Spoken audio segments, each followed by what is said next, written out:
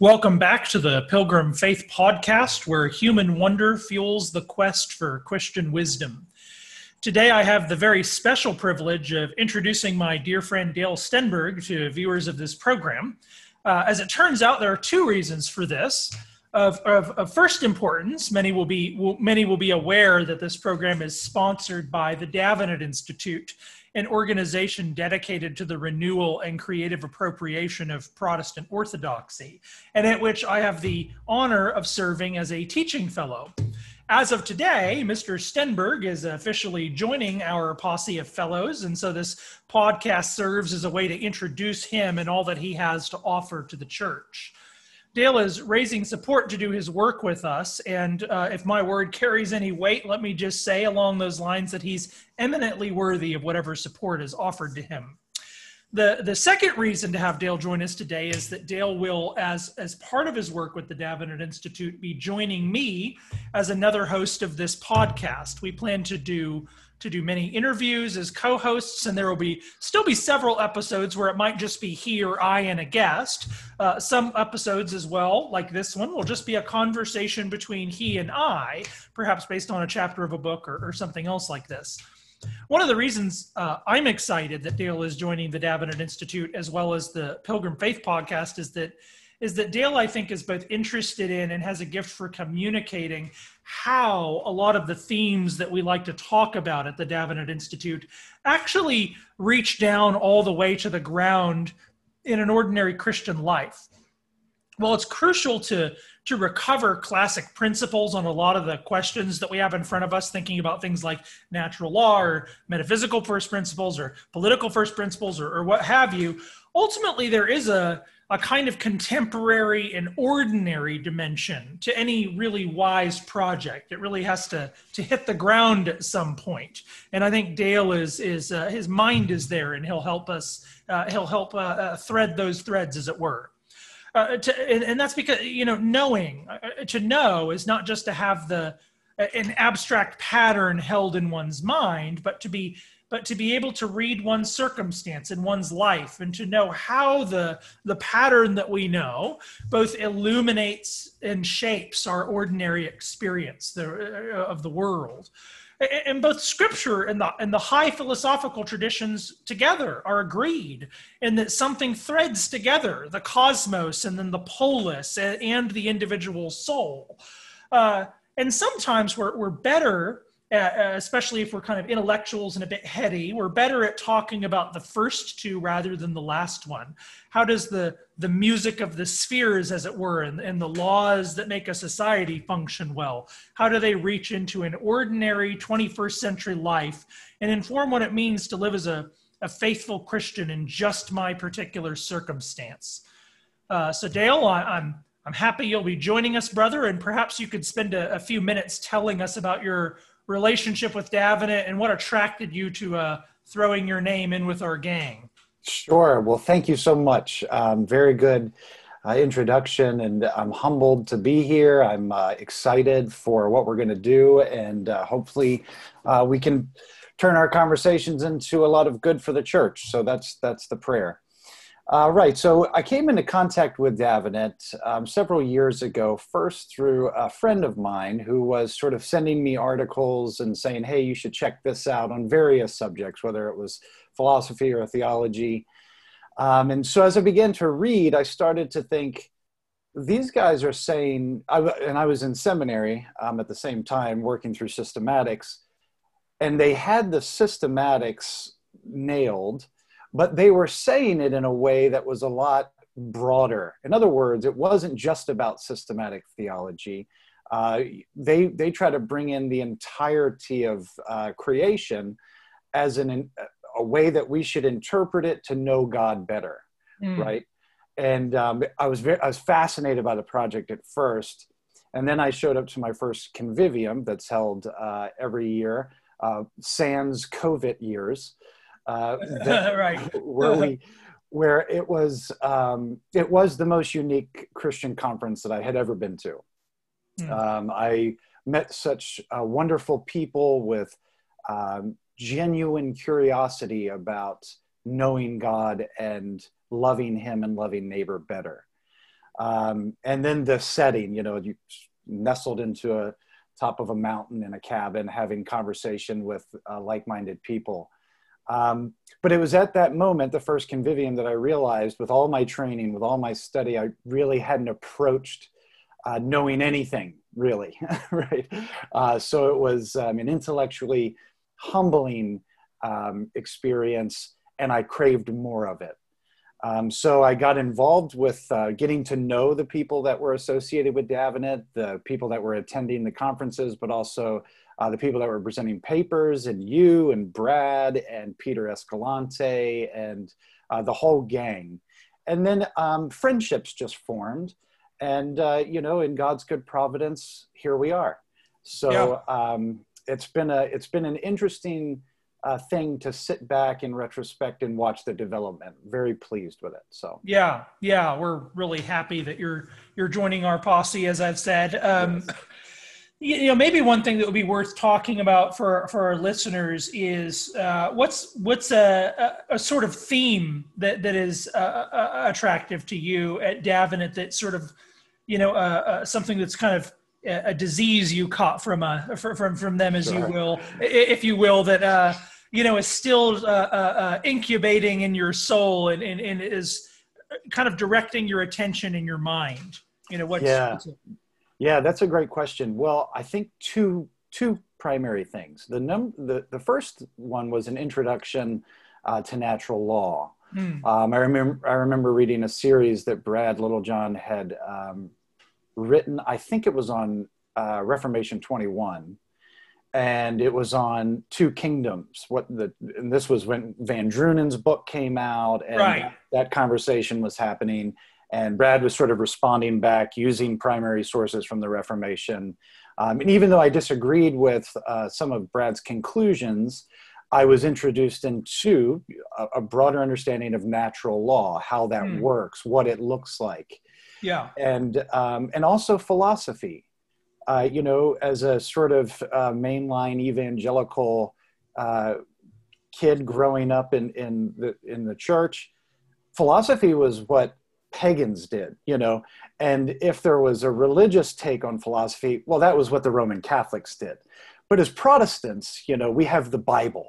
And so we don't need your philosophy, Mr. Philosophy Man. Like, I have everything I need. And what the Davenant did was show me that no, philosophy is what we're already engaged in, whether you like it or not. And Christians we should love wisdom, right?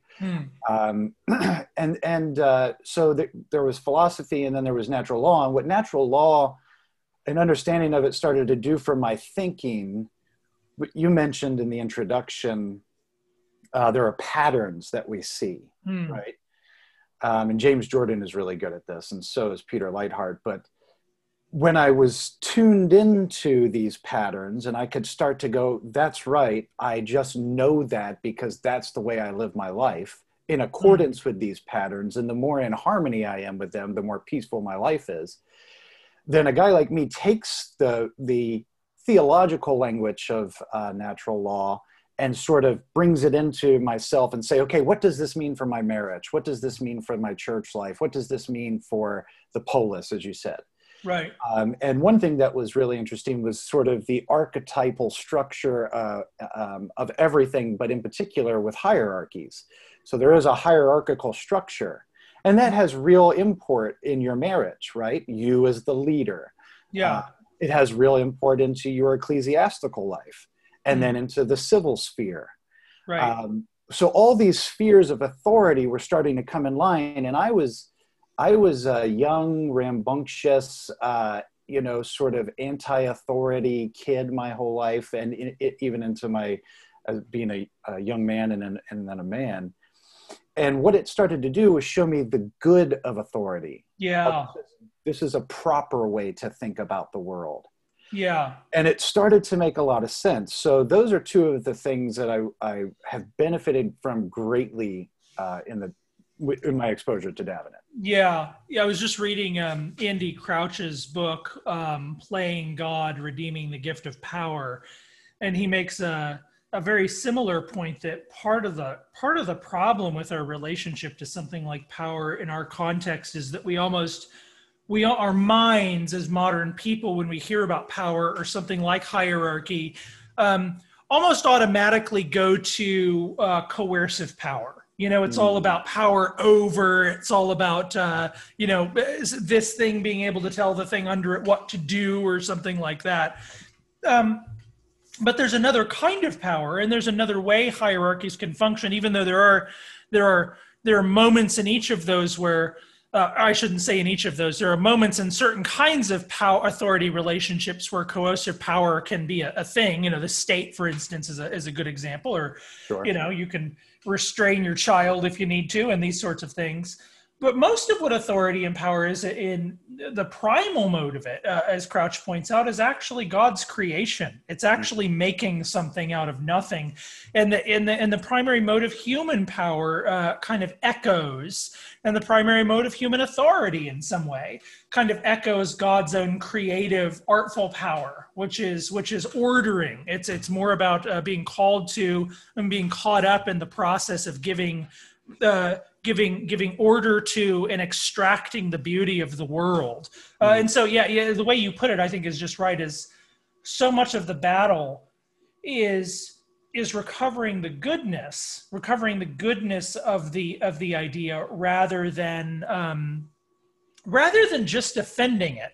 I suppose what I'm getting at there is that very often what we're doing kind of rhetorically as Christians, especially in something like this, anytime we talk about hierarchy of power, we're kind of reacting to all the modern egalitarians or the whatever, and then we're going over to, the hierarchy principle. And it's just this thing that we establish over against this thing that we're reacting to. And what's missed in that, and it's so tragic, it's just so tragic. What's missed in that is, but the goodness of it. It's attractive. It draws you in. And I think of this in the case of Christ. I've just finished for the first time in a while reading through the Gospels. And it really struck me, Christ is so authoritative. He is full of power in the Gospels. And yet his exercise of power, especially in moments when he's talking to people who've perhaps experienced human abuses of power, Christ's power is so redeeming. His authority is so healing. And I think we miss that. And we miss that in the conversation about natural law as well. There's something just good and jolly about God's created order, that we're missing. Yeah. Go ahead. Yeah, it's like, Jesus is the greater Solomon. He is the perfect wise king. Right. And in Solomon, you see that sort of proper use of authority with recognition about, just what it, and if you read Ecclesiastes in particular, you see his heart of like searching the world. Looking in his experiences, trying to really figure out what makes sense and what has meaning and purpose behind it. Yeah. And then you read the Proverbs and you see an explanation, is Solomon writing to his kid who's going to be a king one day about how he should rule well. And then Jesus shows up and he puts flesh on all of that. And he shows everyone exactly what it's like to rule well, to live well, to be in perfect harmony with the way that that God has created reality. Right. Solomon sort of sees, but does not, as we find out, fully live the pattern. Sure. And this is the case for the most of us, right? Yeah. Oh, yeah. Everybody. Yeah. Except for the greater Solomon, right? Right. Who comes and, that's right. I've always been, fascinated by this passage where we all learned about this in Sunday school, but the two women bring the baby to Solomon and sort of he has to discern whose child this is, these two women both claiming this baby. And, there's no Mosaic law, if of all of our wisdom and all of the way that we live our life is sort of like, where's the rules and what inferences can I draw from them? If it's all sort of math and algorithms, there's not a lot for Solomon to go on in this circumstance. He actually has to read people And, it's not that he's abandoning the law. The law is an enormous aid. And in fact, one might read the Proverbs as sort of a reflection on the order of reality that the law is getting at in a different way. Nevertheless, when these women come to him, even when it comes to something like justice, Solomon has to be quite creative. He has to think, like, who are these women? How do I discern this? And he comes up with something that's a kind of test, as it were, that's not really in the law. And then you see this same thing in the cleverness of Jesus rhetorically.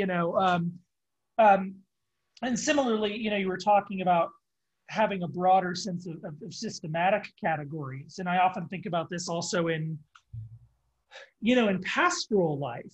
It's so common to you get the impression that maybe all we're supposed to do is sort of memorize the divine attributes and come up with the definitions. And then pastorally, we can say something like, well, God is just and merciful in this sort of thing, so I get to be just and merciful and whatever in this sort of thing. And I've seen people, how would you say this? They maybe are super harsh or super angry in a circumstance, in a pastoral circumstance, and come off like really, really, really hard. And the justification is very often, well, there's this Bible passage over here where God is hard on people, so I can be hard on people. And what it misses is the link that's sort of, but when is God hard? When does God sort of land on the side of, okay, you know what, you're dust. And, Sure. And the heart of God is actually like, let me help this guy out. He really doesn't get it. Or when the heart of God really is, no, you need a hard word right here. That's wisdom. Knowing when to bring the attributes of God to actually bear on a circumstance just takes grasping reality in a more internalized way. And that's not something that, that's something that has to be discovered over a lifetime, Yeah. And I think the way that you sort of tease that out is wonderful, because I'll just speak from personal experience. Okay. So I grew up, I played football. Dad was in the military, sort of rigid, structured life, good life, but sort of like ruled by rules. Right. And when I say that, I mean, you just must do this because I say you must do this. And I'm sure a lot of our experiences are the same, right? And that's okay. And there's a place for that. Yeah. That's what, right, exactly. And there's a place for that. But I think what we do is we create this sort of crutch in our mind that we don't have to think carefully about sticky situations if we can put enough things in a checklist to go through that we retreat to in order to solve whatever dilemma it is. Right. And then what we think about wisdom is it's sort of something that you reach out and grab a hold of when you need to figure out, should I take this job or this job? Or, should we buy this house or this house? Or, should we send the kids here or do this with them in their education? We don't look at wisdom as developing, like you talked about, internalizing the principles that we find in Scripture and the patterns that we find in creation. We don't train ourselves like that. We want someone to just tell us what to do in every situation. Yeah, we're looking for the algorithm that will sort of like, we often treat theology and ethics and even Scripture. You can see this in some people's treatment of Scripture as though it's kind of like and you can't help but think maybe there's something of kind of modern technological imagination involved here, that it's like as if we just have the correct information, we can sort of feed anything into the machine and out the other end will pop the answer. Sure. And the deep danger of that is that very often you have people, the answer that pops out given your understanding is sometimes kind of hideous, in fact. And you even see people sometimes resist their own kind of native moral impulses, where it's sort of like, actually, that looks a little ugly, doesn't it? So maybe I've taken a wrong, and there's a piece of you that maybe says, maybe I've taken a wrong turn somewhere. But when ideology sort of comes in and is the ace of spades, it's the trump card here. It can come on and say, oh no, that feeling that you're having right now that maybe you've taken a wrong turn somewhere, that's just your sin nature. Yes. Get rid of that.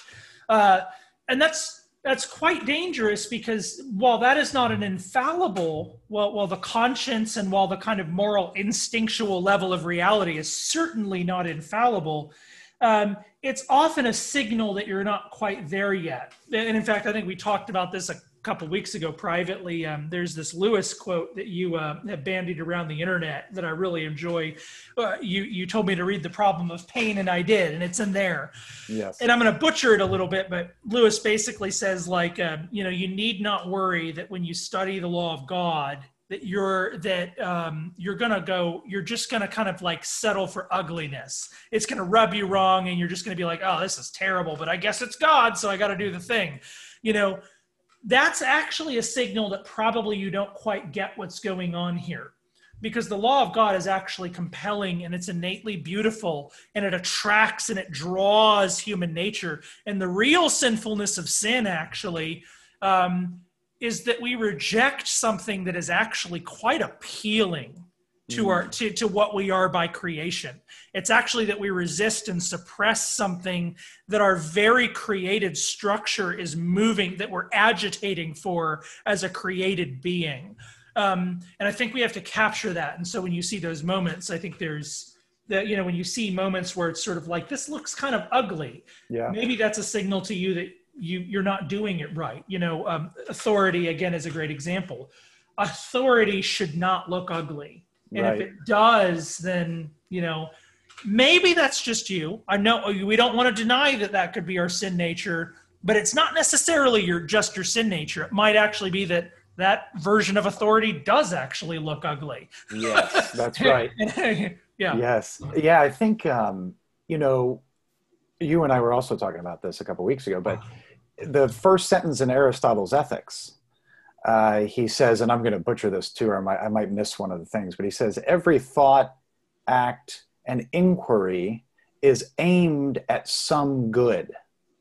And that meshes well with what Lewis was saying, which is that if you don't think that when you come into contact with God's law, you're going to have to make a 180-degree turn and go the opposite way that you already thought was the right way. Right. Like your instinct is to go towards the good and the true and the beautiful. And I think that, Aristotle was saying the same thing. And we just know this because we're made in the image of God. Right. Here's perhaps what happened to me, Joe. I grew up in sort of real fundamentalist congregations. And, you were told the world is evil. And you can point to Bible passages and say, see, the world is wicked. Yeah. And as a young mind, when I think about the world, I think about a big ball in space with trees and continents and snow and rain and lions and people and babies, right? Like the world. Yeah. And so I thought like the material world was the bad thing. Like nothing in this world is good because it's all fallen and broken and Satan is ruling everything and everything is like, crushing in on me and I have to escape and just hide in the closet with my Bible and pray, right? Right. When that's the opposite of reality. Yeah. God made and he called everything good and man was very good. Yeah. Yes, sin broke the goodness. And so our good instincts that we naturally feel compelled towards are maligned and perverted with desires that impede and distort the beauty of that aim. Right. But we're still moving towards that thing. Yes. I think that the longer that you practice in moving outside of that thing, whatever it is, healthy respect for sexual relations in properly ordered relationships, right?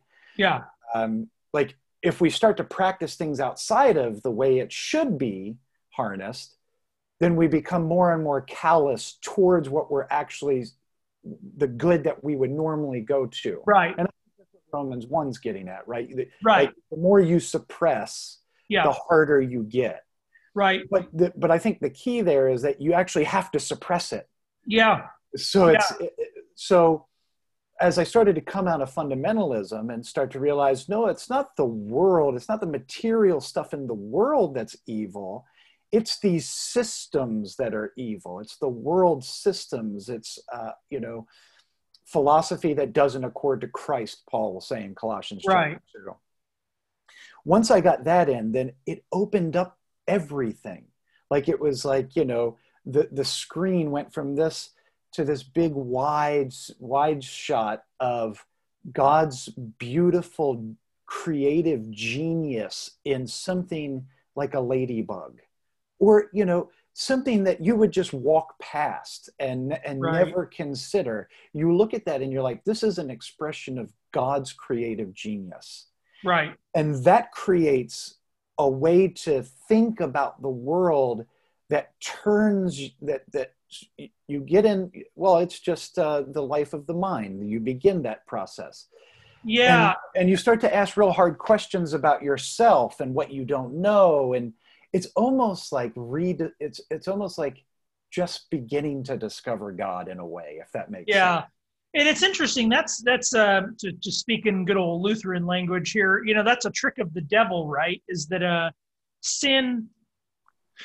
There's a way in which sin kind of atrophies the imagination, and I think what you see with sin is that sin closes the human mind. It closes our grasp of the greatness of reality, precisely because it's kind of like you can only just be envious and complain and go through all these sinful actions if your focus is so narrowed. But but part of the sanctification process, I think you're right, is that opening of the soul to all of the kind of created splendor of reality and of history and of God's actions and of your own life and of God's forgiveness and of the gospel sort of infecting every single dimension of it and of the future. And the more your heart is sort of fattened with that just broad panoramic vision of reality, it's harder to complain. Yeah, right, exactly. Harder to whine about things, as it turns out. Not that sin isn't sin, not that it's not. And Lewis is so good at this because he both captures. Lewis is really good at capturing sort of the broad panoramic spectrum of the beauty and jolliness of kind of created reality, but also the just profound degree to which we're more sinful than we could possibly think. And in fact, it's precisely because of the broad panoramic beauty of reality that our sinfulness, our atrophied imaginings, as it were, is as bad as it is because it's so ungrateful. It's so distorting. It is so profoundly harmful to us and to others because we live in such a small, we so often live in such a small kind of value system that really is quite pathological and normal. I mean, it's only not seen as pathological because it's so ordinary, it's so common. And we all do it. Yeah, right. Yeah. And I think that, you talk about Lewis and joy, right? Which was a big theme with Lewis. But I think one of his other ones was love. And I think joy and love and charity, those sort of all say the same thing in different ways. But you're right, it's ungratefulness. God created, of course, for his own glory.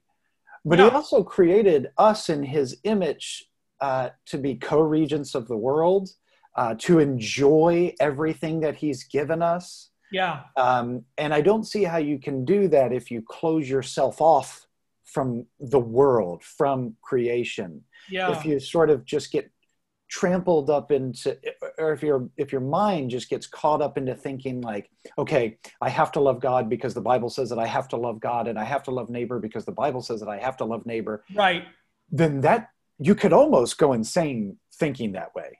And it can really do a lot of damage to your soul. Right.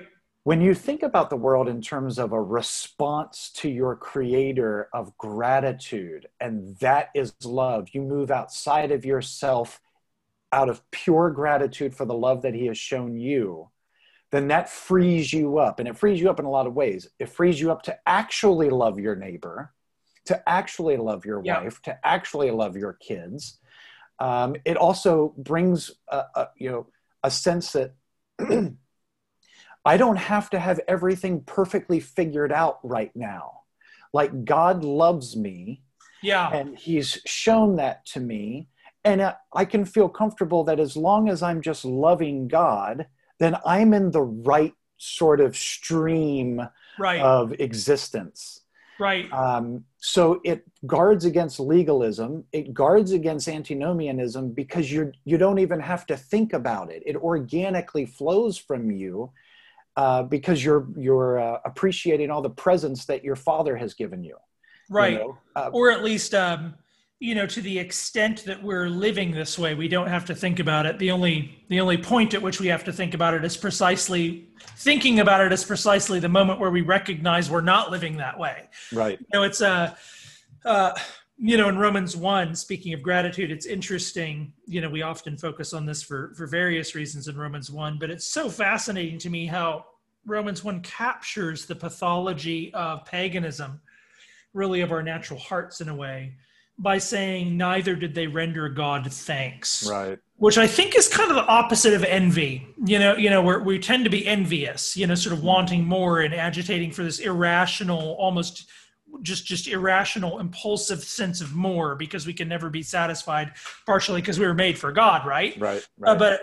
But they weren't grateful, which is in the garden, the tree was good, but it was envious to make one wise. That's the Hebrew word there is envious. There's envy. It's kind of the final kind of motivational stream that's mentioned in the text before she takes the fruit. And I think the opposite of that is gratitude, which is an active thing, which is actually looking at, staring at, and then thanking God for what he actually has given you.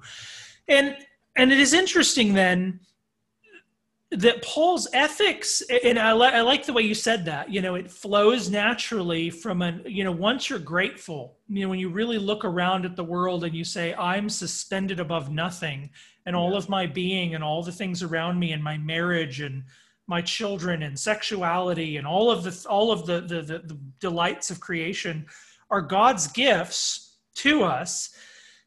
Precisely as they're God's gifts to us, but they're ways in which he also reveals himself to us. They're gifts that kind of shove us beyond ourselves. But Paul's ethics, it's so interesting to me in the New Testament, Paul's ethics is very much about gifts.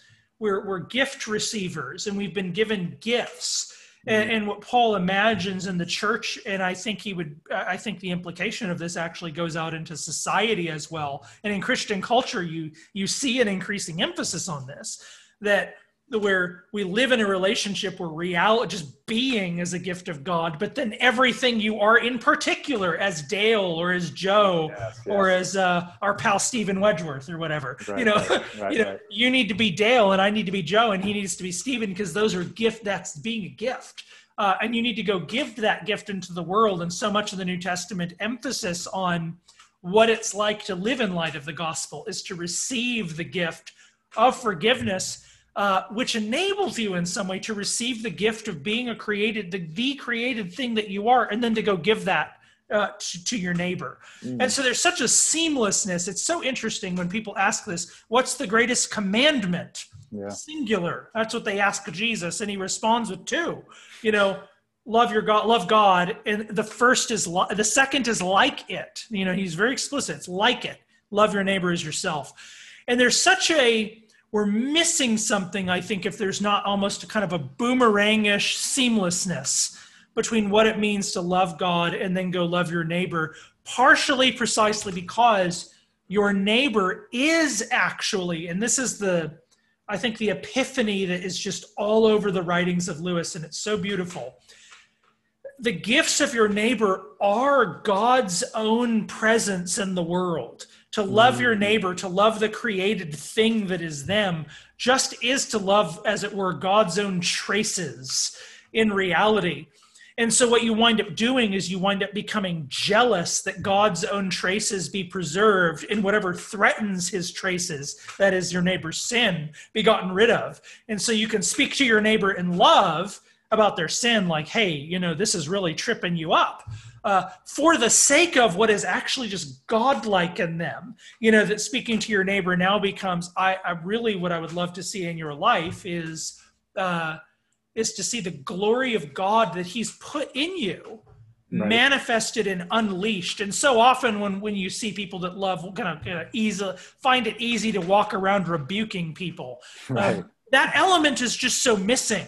What's missing is like, but you have something that's actually just smashed down and repressed. But there's a glory here that is scandalously hidden that could be unleashed into the world. And so Lewis has these great quotes where he basically says, we're always helping people. Every encounter with another human being, every encounter is helping people either become an angel or become a demon. Right.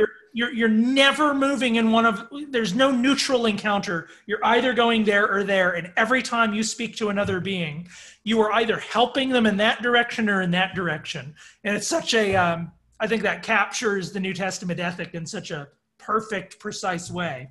Yeah. And, you talked about Jesus's sort of rhetoric, and hopefully what we're doing, like the way that we're framing up our project is we're having conversations. So part of it, and you and I have talked about this, part of it is modeling what good conversations, because you and I don't agree on everything. Oh, that's right. Yeah. Yeah. And you're wrong about the things we disagree. That's what I was going to say. You're wrong about a lot.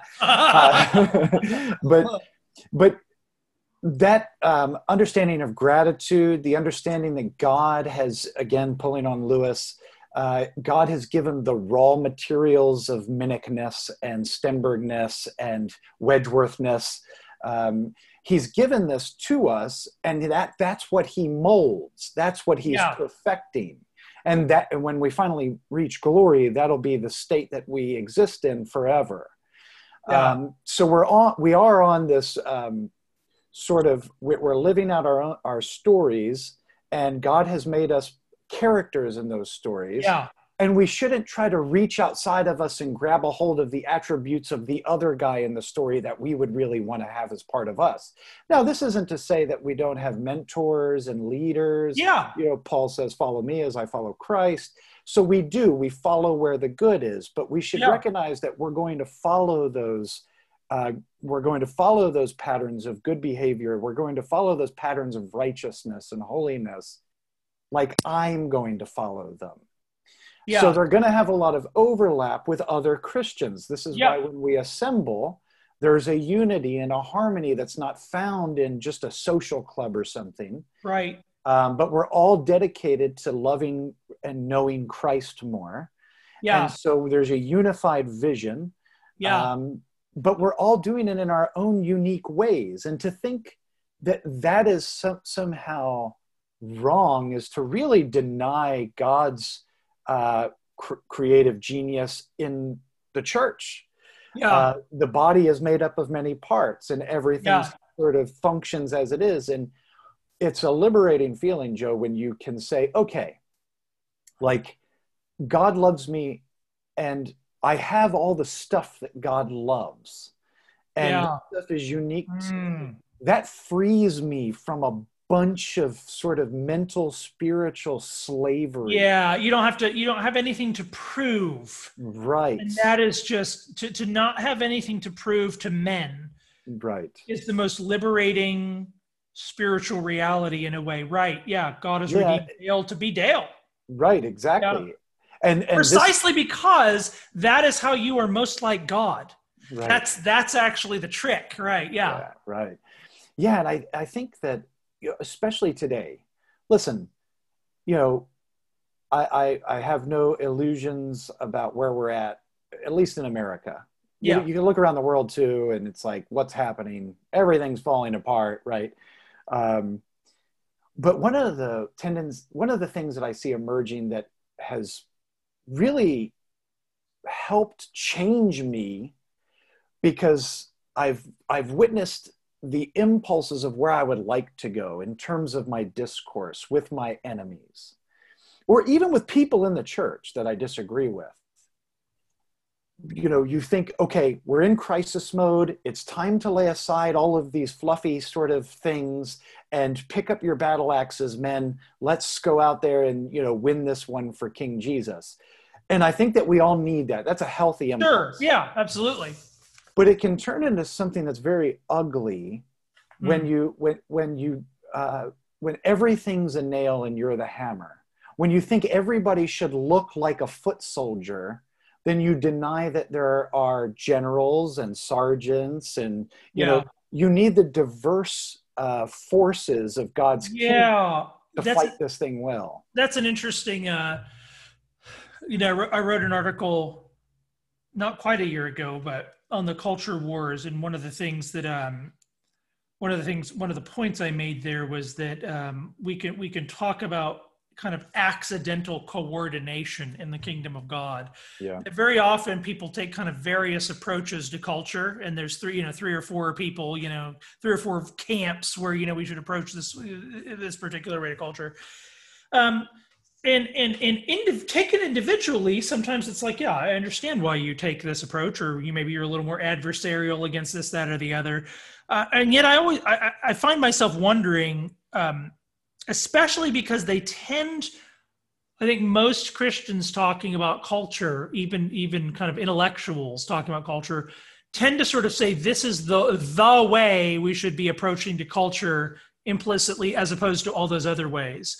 And there's a part of me that wonders, like, why don't we think, in any war, the general has several battalions, and they're all doing different things, actually. They're all Right. taking different approaches. So the idea that you would, buy a big piece of land and have kind of like a project of, let's figure out how to use this land well and have a common project and have public worship on it and whatever. Like, there's some people interested in things like that. That's great. Like, there's part of me that says, like, as such, spoken in itself, that's great. Where it becomes ungreat is where that ever becomes a sort of statement that, like, that means every other Christian that's doing the opposite of this should be doing this, and this is righteousness and that's ungodliness. That's just not true. that doesn't follow. I apologize, but turns out you can do more than one thing for the glory of Jesus.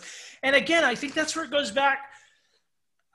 I'm just more and more fascinated, not just from a biblical strategic perspective, but also from just a basic, like, philosophically ethical perspective on the New Testament emphasis on the gifts. The gifts are so important because they're natural. The gifts aren't separated from what you are and what your aptitudes are. Sure. And they're brought to bear. And that's true in an individual community. All of the individual gifts are brought to bear, not just for me. I don't just use my talents and my gifts for my own sake, which is what sin does, but I turn that around and I use it for my neighbor's sake. And that's what the church is. But the church is a kind of training ground for what that looks like in a larger social project as well. Sure. A godly society is one where the individual aptitudes and gifts are brought to bear within a communal context. And it seems to me that there's perhaps some principles and a theology there that could say, this is also maybe what a cultural approach looks like. Maybe there's several approaches that God is actually coordinating in aggregate to produce just his effect. And we should honor and be deferential to the instincts of other believers who are trying to follow Jesus in these ways. Yeah. And I think going about the sort of uniformed approach that you're talking about, it's just not wise either. And we actually don't believe this as Christians. Even though some act like they really do, they don't. At least if they're in a Christian that has an organized structure of authority. So, for example, when we're looking for elders, the Bible gives us a list of qualifications that elders should meet. Right. But what you don't do is take somebody that obviously doesn't have any of the gifts and then try to shove the gifts into him to make him the elder. Right. What you're looking for is young men that already have the sort of hint of the gift, and then you're trying to feed it, and you're trying to groom it, and you're trying to grow it and make it come out of him so that he can see it for himself and the church can recognize it as a body of believers, and then install him into leadership. Right.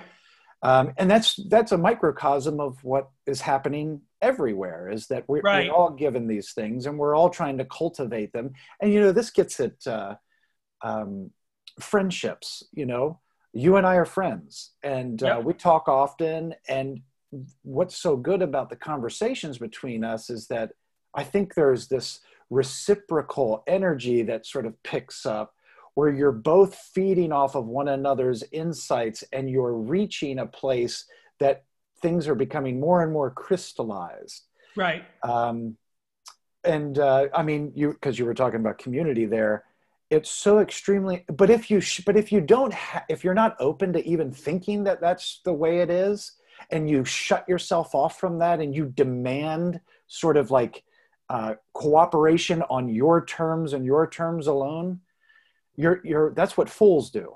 That's a foolish thing to do. Yeah. That's a great, real quick. Sure. And really, maybe by way of concluding our session here, maybe talk to us about,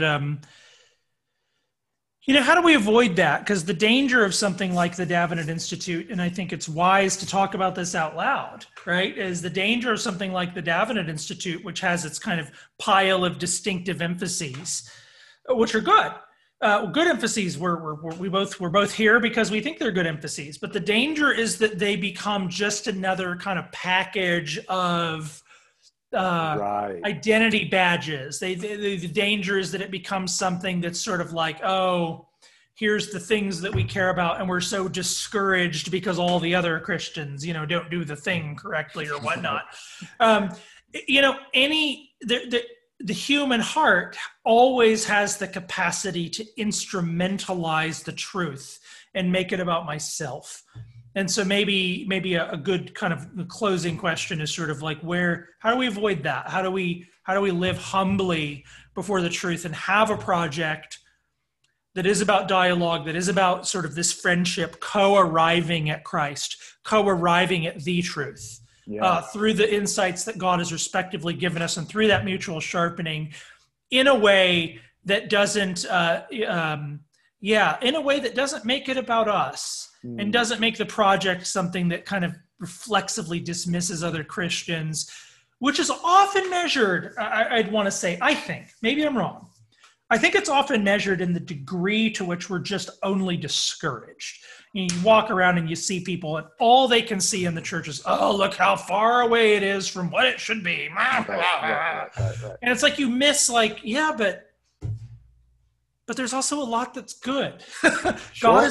God is doing things, and you should be just as nervous. You should be just as OCD, if you will, about failing to see the gift of God, because that's such a huge thing that we risk. We'll perhaps fail to see where God actually is at work, because the only thing that we care about is just this thing over here, which is because it's what we do. It's our thing. Right. Yeah, I think so. I think just asking the question is we're already on the way towards staying away from the danger. Yeah. So recognition is big, right? We're doing the right thing, guys. Right.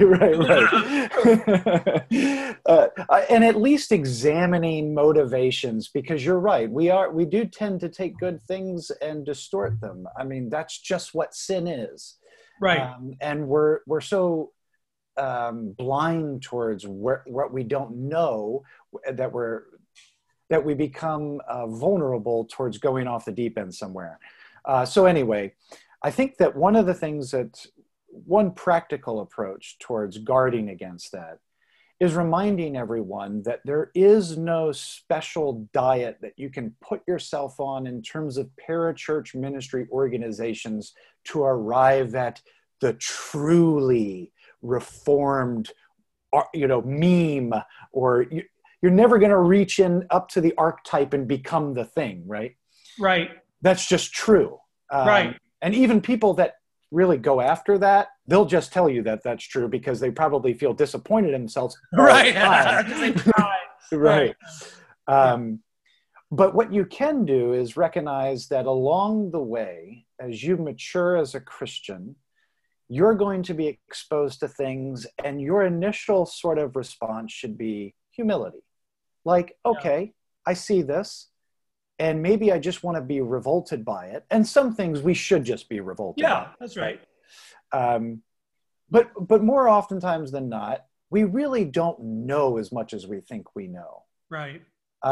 So I would say that prudential sort of approaches to ministries like the Davenant are vital for your spiritual health. You go into it with your eyes wide open. Don't get sucked up into the thing fully, because nothing should have all of your allegiance, right? Except for Christ. Right. We're telling you, don't listen to us for a little bit. Right. And I guess just, a lot of it is like, does this seem like it's in alignment with something that I would consider good or true or beautiful? Yeah. And give your ear there. And, what you and I want to do is I mean, you and I are a lot alike in a lot of ways. But one thing that we're really alike in is we really want to have a conversation. And that may sound sort of like life coachy, right? Yeah. Like, oh, these guys just want to, sit down and everyone get out the guitar, string kumbaya, everything's going to be dandy. We're not lying to ourselves about how the world is. Right.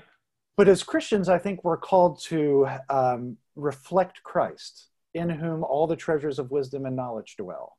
Right. And so as we pursue living a life that's in alignment with God's revelation in creation and his revelation in the scriptures, and we can come together and talk about it and say to each other, that sounds good, you're way off here, and do it without all the pretentious sort of like false bravado and created sort of personas that we want the world to think.